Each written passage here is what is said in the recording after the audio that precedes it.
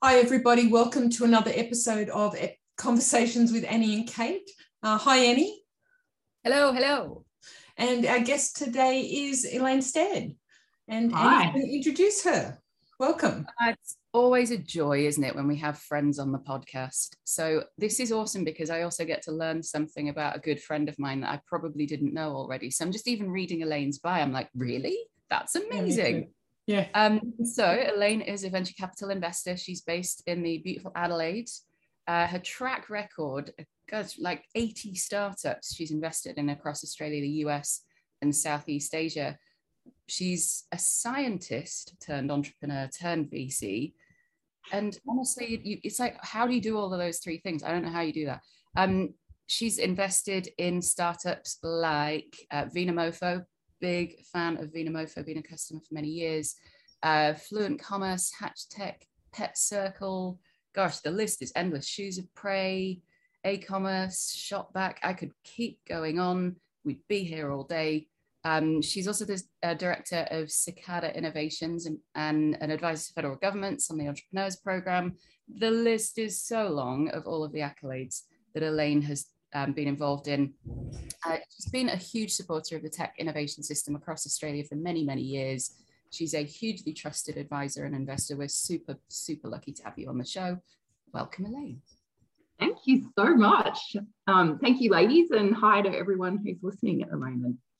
All right, do you want to go for your first question, Kate? I will. So I'm really interested to find out if you do self-care and if you do, what you do, because we're all sort of needing to do some self-care nowadays, I suspect. Yeah, no, we absolutely are. And I was worried you were going to ask me that question, Kate, because I am terrible at self-care, but I've had to be slightly better at it these days than I used to be. So I think, it's pretty well known that I have had depression and anxiety and have battled that for quite a number of years. And so I think self-care when you're struggling with some of those things in the background is probably more important than it maybe ordinarily is. And I think added on top of that, everyone's battling a pandemic and there's lots of extra pressures and stresses on everyone at the moment. So I wish I could be more, do as I say, not as I do on this. But really the way that I deal with it is to have a lot of downtime. Oh, I can see Max in the background. That's awesome to see. So for me, a lot of my work is cerebral. It's in my head. It's talking to people. And I'm not a natural extrovert. And so self-care for me at a primary level looks like just spending a lot of time alone because but that's really great that you recognize that. Yeah. And so for me, it's sort of locking myself away with my dogs who really are so undemanding of my time, except for, the occasional scratch and cuddle. But it's spending a lot of time alone. And I know when I'm better at reading now when I'm burnt out from the extroversion or the talking to people part of my job. And I like to do stuff that doesn't actually require me to think very much. And so, it's watching Netflix. It's, watching, in my particular case, it's for some reason watching true crime documentary series. That is my go-to from a self-care perspective. But I also, I do the other stuff, which is maybe, a little bit more extreme, which is I see a psychologist all the time because I think I have an extra requirement to kind of just make sure that I'm checking in with someone objective who can tell me, if I'm starting to veer off, the worn path and into some areas that perhaps I shouldn't be walking into. And so I think those things all together are probably the biggest component of like self-care for me. Dogs, time alone, watching serial killer, true crime documentary series, and seeing a psychologist. Getting help should not be something that's sort of a taboo or a weird thing either. It's Mum and I. So my dad passed away recently, and Mum and I are kind of getting bereavement counselling because I've not done this before. Yeah, I don't know how to deal with that. Why should I think that I should magic up the tools to do that by myself when there are experts out there who can help you do it? So Absolutely. yeah, we should talk about therapy and counseling or psychiatrist, psychologist, whatever. If you need it, go get it. 100%. I just look at two of us are wearing glasses. Like, we've got help for seeing. Why don't we have help for mental health? You know, it's just the same thing. Yeah, absolutely. And, you know, one of the things that's been pleasing to see is that government has increased access to mental health care since the pandemic hit. So, for example, my mental health plan 3 years ago was you'd get sort of access to 6 visits with a psychologist or a psychiatrist or whatever you needed for your mental health, whereas now you get 12 in a yearly calendar year period. So it's good to see that there has been a recognition that this is an absolutely essential service that Australians need to have the ability to access if they so desire.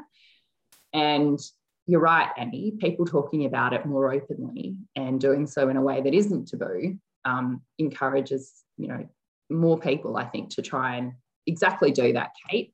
You know, you get a prescription for your eyesight. Why wouldn't you get a prescription for your head to make sure that, you know, everything is as it should be?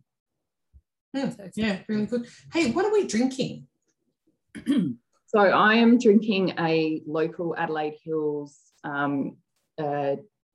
I think it's actually a GSM. Yeah, sorry, I should have checked that before you asked me about it, Kate. A nice red. Anything from South Australia is good. You've got so many good vineyards down there. I know, we're so lucky.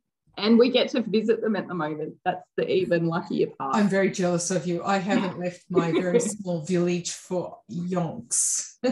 What are you on, Annie? I'm on my, obviously it's morning for me here, so I'm on my big old mug of Yorkshire Gold tea. I've just discovered Yorkshire Gold. It's delightful. It is lovely, isn't it? It's sort of got a big, warm, malty hug. It's really good. It's really good. I'm drinking a gin and tonic, which is a lovely gift from my lovely friend Selena. And it's called the Suburban, and it's an Australian contemporary gin with dandelion, prickly pear, blackberry, and fennel. Wow. Quite the mix. Yeah, it's very tasty. Anyway. My starter question for you, Elaine. If you could go back to your younger self and give your younger self some advice, what would that advice be? I think there would be 2 things. One would be to relax because, you know, one thing that's plagued me since I was very little was anxiety, and in many ways I think it was a positive thing, but the devil is in the dose, right? And so I think it has been a net negative for me. And so I guess one of my bits of advice would be to try and tell myself to relax. But I also say that knowing that there is absolutely no way, if someone had told me to relax, I would have been able to relax. But I really, you know, if I think about my young self with some sort of empathy and nurturing, like that's what I would want to say to her, is just like, let it go, kid.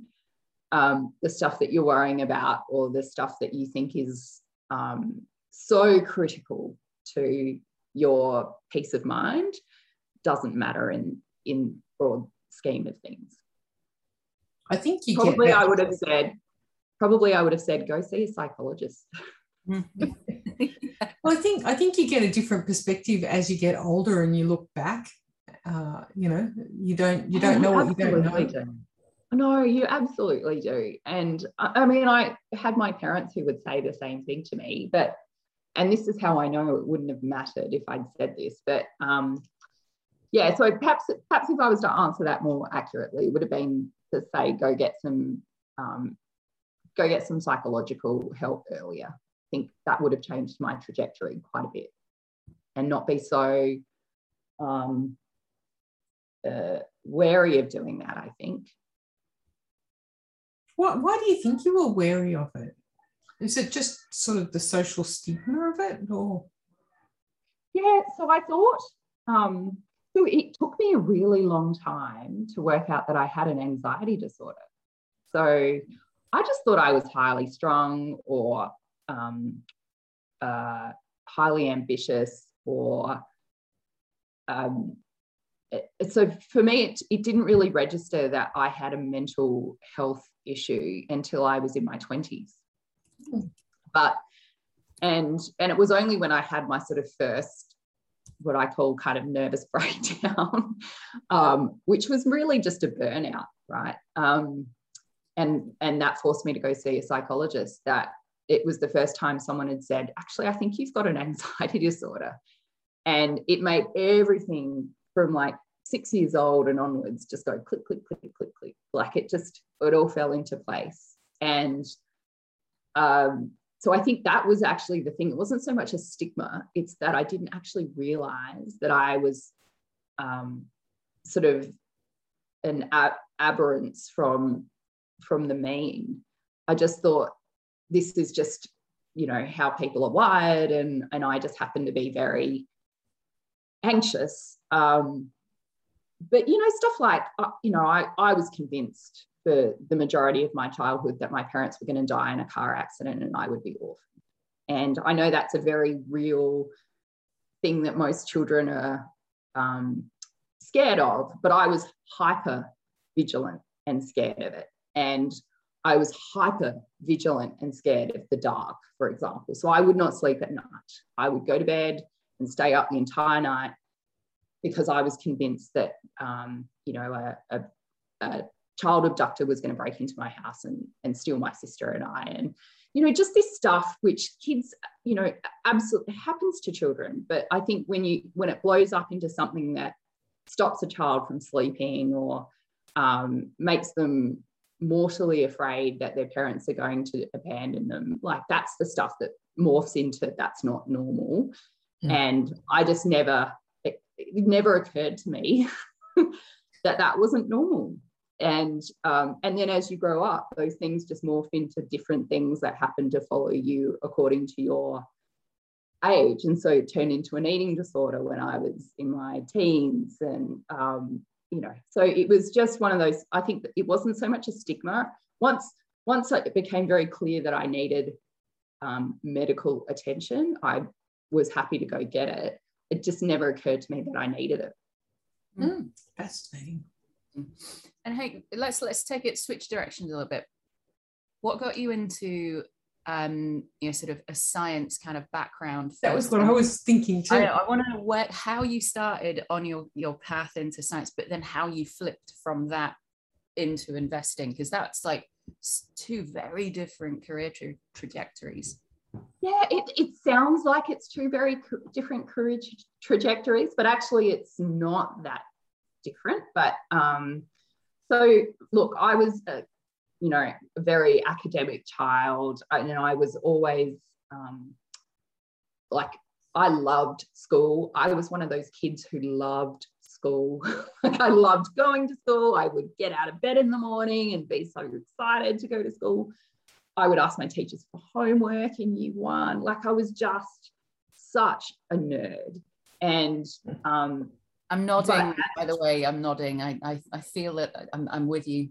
Yeah, totally. It was like, absolutely. I was proud of it too, and still am, but I genuinely liked it. And it was a very different experience to my sister, who genuinely did not like school. And it wasn't because she wasn't smart. She just had, like, I just had this dream run of teachers, I think. And like, I just had a very privileged, gifted, blessed time at school. And so for me, it was a very positive thing. I always loved the sciences. I had some amazing science teachers. And I think as you go on through, primary school and high school, and you sort of narrow down your interests, it was always the sciences for me. And so when I finished school and was trying to work out what I wanted to do at university, I was actually thinking I would come back and be a science teacher. That was actually what I wanted to do. And so the easiest way to do that was to do science first, a science degree first, and then I was going to go into a teaching degree. And once you get into that science degree and you start to sort of dig a bit deeper into various different topics, it was just, you know, it was utopia for me. And I kind of got to the end of that degree and I didn't want to go do teaching. I just thought, oh, maybe I'll be a scientist. Even though that was never... What kind of science? What were you interested in? So biology was my kind of first love, I guess. So at university, I did physics, I did maths, I did chemistry, I did, you know, all of that stuff. But I think as I kind of went on in my science degree, kind of narrowed down into the life sciences. So that was kind of focus for me. I ended up majoring in biochemistry and immunology and microbiology, but I went on and did an honours degree in biochemistry because that was kind of my I guess, my real passion at the time. And then once they get you into that honours degree kind of stream, the way that universities are set up is there's no other path for you. It's you're now going to be a research scientist. I think it's a bit different now, but sort of 20 odd years ago when I was going through, it was very blinkered, which was do an honours degree, go and do a PhD. Once you finished your PhD, you go and do a postdoc in an excellent lab in Europe somewhere, and then you come back and you apply for a fellowship and you become a very famous scientist in Australia. That was like your path, and it was a very well-worn path. But I got to and I did my honours degree and it was great and I loved it. And, you know, I had such a fantastic research experience that I decided to do a PhD. And then my first year of my PhD, I'd completed a year, and I guess the area that I was researching, another lab in Europe scooped us and published exactly the same thing that I was doing in my PhD. So I had to start again. Oh, that's such bad luck. Yeah. Well, it could have happened later, right? So in a way, it's better to happen first year than third. Yeah, but it meant my PhD took 5 years instead of sort of 3.5. And then it was just a slog. Like it was a slog because of that, you know, just a whole bunch of other reasons. But I kind of got to the end of my PhD and I just knew that I did not want to be a research scientist. And as much as I loved the science and, you know, the theoretical part of what we were doing, I did not love sitting at a bench, doing experiments. And the particular experiments I did would have to go for like 48 hours, and I'd have to do them in a cold room, and I wouldn't be able to go to sleep for 48 hours. And, you know, it was just, it was brutal. And that's normal. Like, you know, that wasn't anything particularly heroic, but it just made me realize, okay, like if I have to do this for the rest of my life, I'm going to wither into a, you know, so I just was like, it's not for me. So then I started to think, well, what, you know, I don't want this whole trajectory of, you know, a science degree, an honours degree, a PhD to be for naught. How do I try and still use this for something that, you know, could sort of be a platform for my career? And actually during my PhD, my group had filed a whole bunch of patents on the work that we were doing, which eventually got licensed to a biotechnology company, including one that I was an inventor on. And that kind of introduced me into the commercial side of research, which really was my first introduction into that whole world. And that was, for me, the first time I saw that there was like a business side to research. And I thought, oh, you know, because I'd worked in retail for like, you know, 12 years, you know, while I was doing my PhD, and before I was like you know, as much as I'm not an extrovert, I was kind of good in that job, and I sort of loved that sales aspect of it. So I thought, well, maybe there's a way I can marry these different backgrounds and find a way to find a path in this world where I can still use that background, and it not be a waste. And so Eventually, I ended up working for that biotechnology company, and then joined the University of Adelaide not long after in their technology transfer office, which I started out as an intern and then spent 5 years there, ended up being deputy director. And it was just the greatest apprenticeship for me, because I got to use my background to help work with academics to help them understand the pathway to commercialization. But I had to do this in such a fast fashion, almost like fast fashion, where you have to work out very quickly whether this plant variety has got commercial impact, or this defense technology has got an ability to be commercialized with, defense primes, or and it was just a raft of different technologies and areas. And I loved that. What that really made me understand was, while I'd spent my entire academic career narrowing my focus into this one area that I understood very deeply, the thing that really made me excited was being able to work across a broad spectrum of technology areas, but apply these principles, which were pretty straightforward across them. Do you have a market opportunity? Are you solving a real problem? Are there, is this ready for someone to kind of receive it and run with it, or do you need to continue to develop it further? And I was sold from then. And so that was what sort of flipped me into the commercial side. But then, to cut a long story short, I ended up spinning out a company and running that as CEO for a little while, and raised venture capital through that process for that company. And that kind of introduced me to the venture capital part of that whole baton relay of, you've got innovation, then you've got, the whole early stage commercialization side, then you've got the risk capital side. And one of the venture capital firms that I pitched to ended up recruiting me, and then I've been in that ever since. And have you sort of on that question point now, you've been in venture capital ever since. Is it that variety of just, because it sounded like when your eyes lit up when you started to talk about, I'd got to work this out really quickly and had to have an opinion on it really quickly. And venture capital is obviously very similar. Is that what it is that sort of keeps you entertained and engaged, that variety? Yeah, I think variety is part of it. And the other part is I quite like solving problems.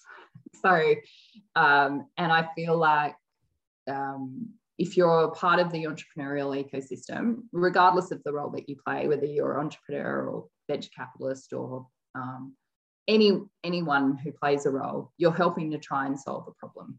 And the problem is different every day.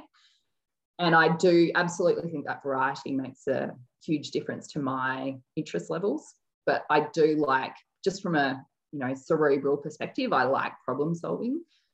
But the other part of it is I like building things. So I think the reason why this particular ecosystem, I have been engaged with it for such a long time, is it feels good to be involved in something that is genuinely trying to build things. Like, we're trying to build new businesses, we're trying to solve new problems, we're creating jobs as we do it. There is something very, I hate to use this word, but it's the only one that's coming to me right now, fecund about it. Like, it's, there's nothing destructive about it. Yes, you might be disrupting industries, but it's all about creation and growth. And I just love being associated with that. It's addictive, isn't it? Yeah, it is. Yeah. But in a good way, right? Because you're genuine, I think most people are involved in this sector because they like to feel that they're having an impact, and that impact is a positive or a constructive impact. And that doesn't mean it's always constructive, and there's no attrition along the way or no failure along the way. But I think generally we're all trying to build and create things. We're not trying to tear things down. Yeah, I enjoy inventing the future. That's how I describe it. Yeah, that's a great way to frame it, Kate. Inventing the future. I love that. Yeah. So go for it, Kate. Sorry. Oh, no, I was just going to ask you, what's been the most surprising thing about what you do, though? What's the most surprising and perhaps delightful thing about it?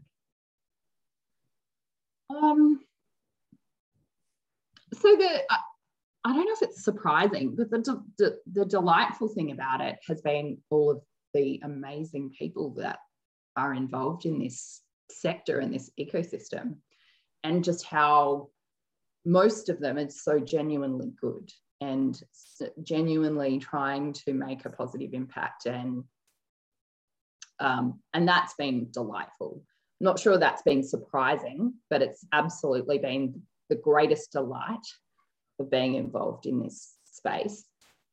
I think the thing that's surprising in the opposite way is that there are just, it is still just, particularly venture capital, it's just, it's still a hard place that's full of sometimes greedy people who don't have the best interests at heart. And that still shocks and surprises me, even though I've been in this industry for such a long time. So yeah, people have surprised me on both ends of the spectrum the entire time. As they do. Yes. I don't want to go into the court case and anything else around it, but I do want to ask you one thing. What made you go and defend yourself and do it in such a public way when you knew it was going to take a lot out of you? What pushed you to back yourself? And by the way, I'm bloody glad you did. But just, that must have been such a tough decision. So in the end, it wasn't a hard decision, because I think it's what happens, in my case, it's what happened when I was backed into a corner where I had no other option. So I had no other option, and I had nothing to lose except to go down this path to try and set the record straight. So for me, it wasn't a difficult decision. It was actually it was the easiest decision I made. In fact, it was something I had wanted to do for quite a long time but wasn't allowed to. So finally, where it got to a point where I just thought, this is going to keep happening unless I stand up for myself and try and correct the record. And I didn't have any other option. So I felt like it was a less of a decision that I was given more than, and it was more of a decision I just had to make. Right. Well, like I say, I'm so proud of you for what you did. I can't imagine how tough it must have been. Yeah. No, it was like, no one wants to be in litigation, right? Like, it's horrible. And but I think when you feel very strongly that you've got a different story that needs to be told, and you're confident about laying yourself open and having everything interrogated, which I was, right? And I think that's the thing that was gets overlooked, right? Is that I don't think people go through defamation cases willy-nilly. It's very expensive. It's and it takes a lot out of you. So you really only do it unless you genuinely think that you've been wronged and you're prepared to have everything, kind of have your entire self and all of your details flayed open for the public to see. And I just knew if that happened, that I would be okay. Like I felt like I was in, I felt like I was right. And so I really was happy to move forward. Was that just sort of you just sort of taking control of your own story back a bit? It definitely was part of it, Kate. So for a long time, and still now, I have such a large amount of shame with that whole process. And I don't have guilt because I didn't do anything wrong, but I absolutely have shame, where the difference between guilt and shame is, one is I did a bad thing, and shame is I am bad. And the reason I felt a lot of shame is because I had someone telling me every single day that I am bad. I had someone in the public domain telling every one of my peers that I'm a terrible person. I was stupid. I was a prodigious destroyer of capital. I was, you know, all of these things. And I think there's very few people who could read that or listen to that without absorbing the shame of that. And even if it's not deserved. So, and I feel like the only antidote to shame is to shine some light on it and to tell your story, and to do it publicly. So that's taking control of the narrative. And the only way that I could take control of the narrative, like I don't have the same distribution that one of two national newspapers in our country have. Like I could say whatever I want, but nowhere near the same number of people would see it. Yep. I needed an objective court to see everything and speak on my behalf. That's what I needed. So in order to get to have some control over that narrative. And that's why I say to Annie's question, like I didn't really have a choice in the end. Like if I wanted to continue to hold my head up in our professional circles, I had to do that, or else I had to find something else to do. And I'm really not that good at anything else. So I really didn't have a choice. Yeah, well, unlike some other recent defamation cases, I'm very happy at the outcome of this one. Thanks, Kate. Thank you. Yeah, so I think I know which one you're referring to. So let's go to something a little bit more positive. What do you, when you're looking to your future now, you've already done some incredible things.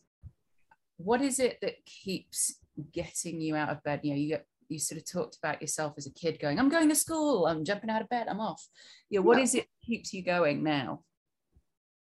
So it's something very similar, but so the things that I do now are just as diverse as before, but in a broader scope of things. So I work with the Entrepreneurs Program, I work with universities, I manage investments on behalf of a family office.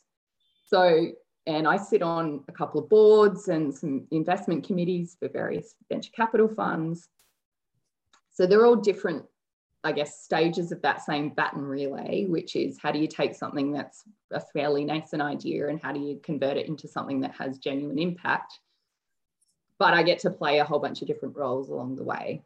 And that's what excites me again. So it's not very different. I'm pretty simple in that regard. Like I've just got a variety of things that I get to work on, but it's all working towards this building, creating growth, jobs.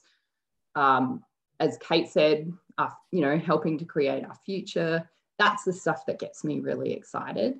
And I like that it's all very challenging. Like none of it is easy. None of what you guys do is like, it's like, it's all very tricky, but that's the cool, challenging part of it, is that we're trying to figure this all out ourselves collectively together. And it's not straightforward, or else if it was super straightforward, everyone would be doing it. That's the bit that, like, there's an intellectual element to it. There's a competitive element to it.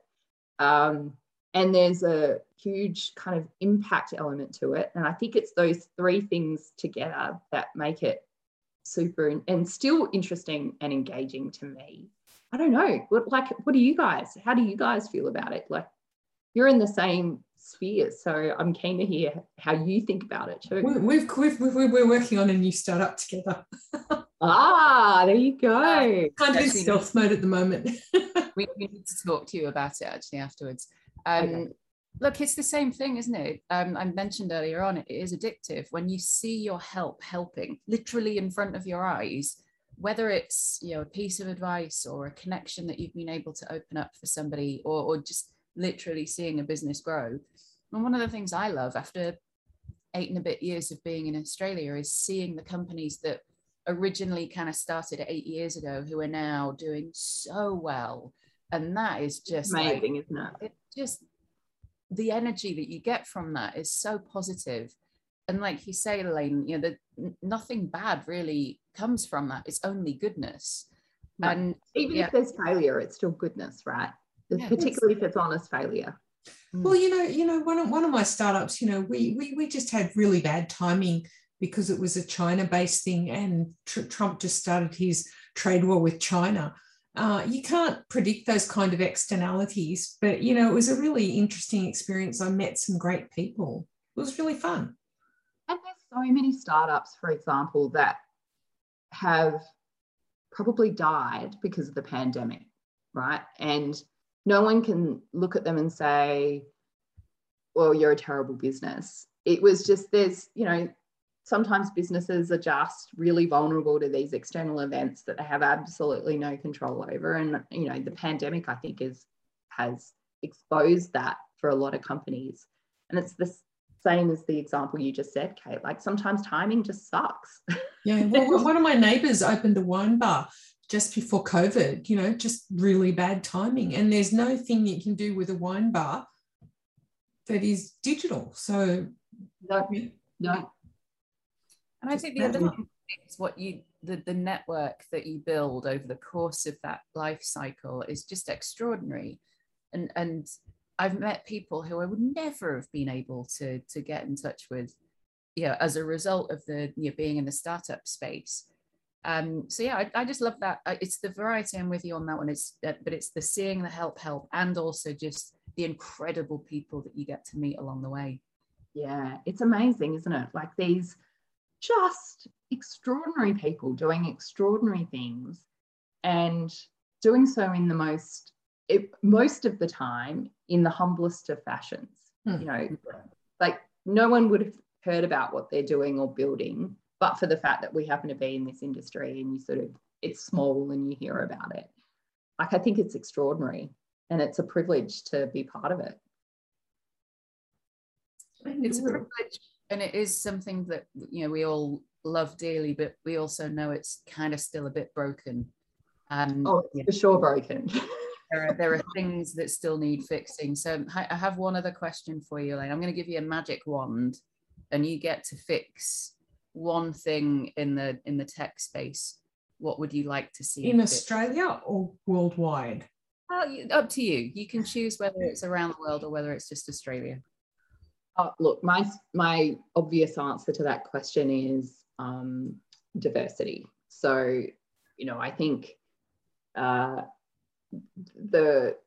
80-20 rule, what's the one thing that you could do that would have 80% of the impact? And I think it would be to change our views around diversity and wave a magic wand to have a greater representation of diversity. And I don't just mean gender, I mean in every sort of representation, have greater diversity at all levels of the baton relay, right? So particularly in decision-making positions, I think that would supercharge and catalyze everything. And it would level us up and save us 20 years, I'm pretty sure. But unfortunately, I don't think there's a magic wand that's going to make that happen anytime soon, Annie. Like, I think that particularly you two ladies are great advocates for that. But we're sorely lacking. What is it that's holding us back? Oh, by the way, that's Ginny in the background. She's just had Ginny! Hello. She's crazy, rubbing herself on all of the furniture to get dry thing. I'm surprised my dogs aren't in here at the moment. Sorry, what was your question, Annie? Why do we not have it? What is it that's holding us back so much? Why is it that it's still going to take another 20 years to get there, do you think? I'm sorry, I'm just going to say men. I'm sorry, Elaine. I know she asked. We may as well be one. That's Mum as well. Say hi, Mum. Hi, Mum. Hi, Mum. I'm Mrs. Parker. Oh dear. Carry on. So, is it just that is it the laziness of men? Is it the deliberacy of they don't want diversity in the space? I'm fascinated because it's sort of one of those things that we all know that diversity is going to be better for everybody. It's going to be more profitable. The products that we design are going to be better. The solutions that end up in market will be better. It's like, why would you deliberately hold back from that? Because it requires proactive action. And so, for example, the first most confronting way that we need to fix diversity is a whole bunch of men in power need to step aside. And that's really hard, right? So where there's the biggest decision makers is still very white and male and misogynist. That too. But we're trying to change it at the moment. And even the sort of people who claim that they're pro-diversity are trying to change it from the bottom of or the top of the funnel instead of the decision makers. So it's not the top of the pyramid, it's the bottom. So, for example, let's say in VC, if you are trying to change your gender equity by hiring more associates that are female, and you have to wait 15 years for them to work their way up to partner, well, that is going to take a long time. But in order to change the people making decisions at the top, someone at the top has to step aside. That's really hard to force or ask people to do. And that's why I think it's hard at the moment, and we're seeing very slow change, is because I think all of the change is coming from the ground up, not from the top down. And that's a really good point. And I think, we probably need the change to come from both ends of it. Yeah, and I think there are some amazing allies out there who've taken a different path. So, for example, one who I'm, constantly impressed by is Justin Ryan from, he used to be with Quadrants Growth Fund. So that was their closest to a VC fund. He was the managing partner there. Grew that fund, this private equity fund, to, I think it was 500 million. It's done extraordinarily well. He invested in a lot of female founded businesses. That was considered quite unusual for a private equity firm. So Adore Beauty was one, Modibody was another that he invested in. And then he stepped aside. He stepped aside from running that fund, and guess what? He stepped out, and how he's partnered with Kate Morris from Adore Beauty to run their own venture/private equity fund. So it's that sort of stuff that I think is very hard for the people at the top to make a decision to do. But you see those examples where they have done it. He stepped aside, stepped out of that fund, and now he's created a fund where he's 50-50 diversity at the partner level. And their purpose is to invest in female-led businesses, or ones that at least have 50-50 diversity at a gender level. That's the stuff that you need, but it takes a very brave person to do that. And I just think that's an amazing example of what needs to happen from a proactive level in order to really change it quickly. Otherwise, we're going to be here in 20 years and we'll inch up, by 5% or 10% here or there. And it'll all make a difference, but it'll just be slow and incremental. Yeah. Oh, look, we've got work to do, but there is progress, and I think we do need to kind of remind ourselves that things have improved, because we've got to keep going. We can't stop. Change is hard. Absolutely. But it's change is hard, and I think you've said previously, Annie, it's hard and painfully slow, which is just something you have to realise so that you don't give up. But I think we've all just got to keep pushing. But I don't know. I saw Grace Tame speak recently as Australian of the Year, and it was an extraordinary speech. And I looked around everyone in the room, and it was 95% female, and I just thought, you're preaching to the converted. Yeah. Right?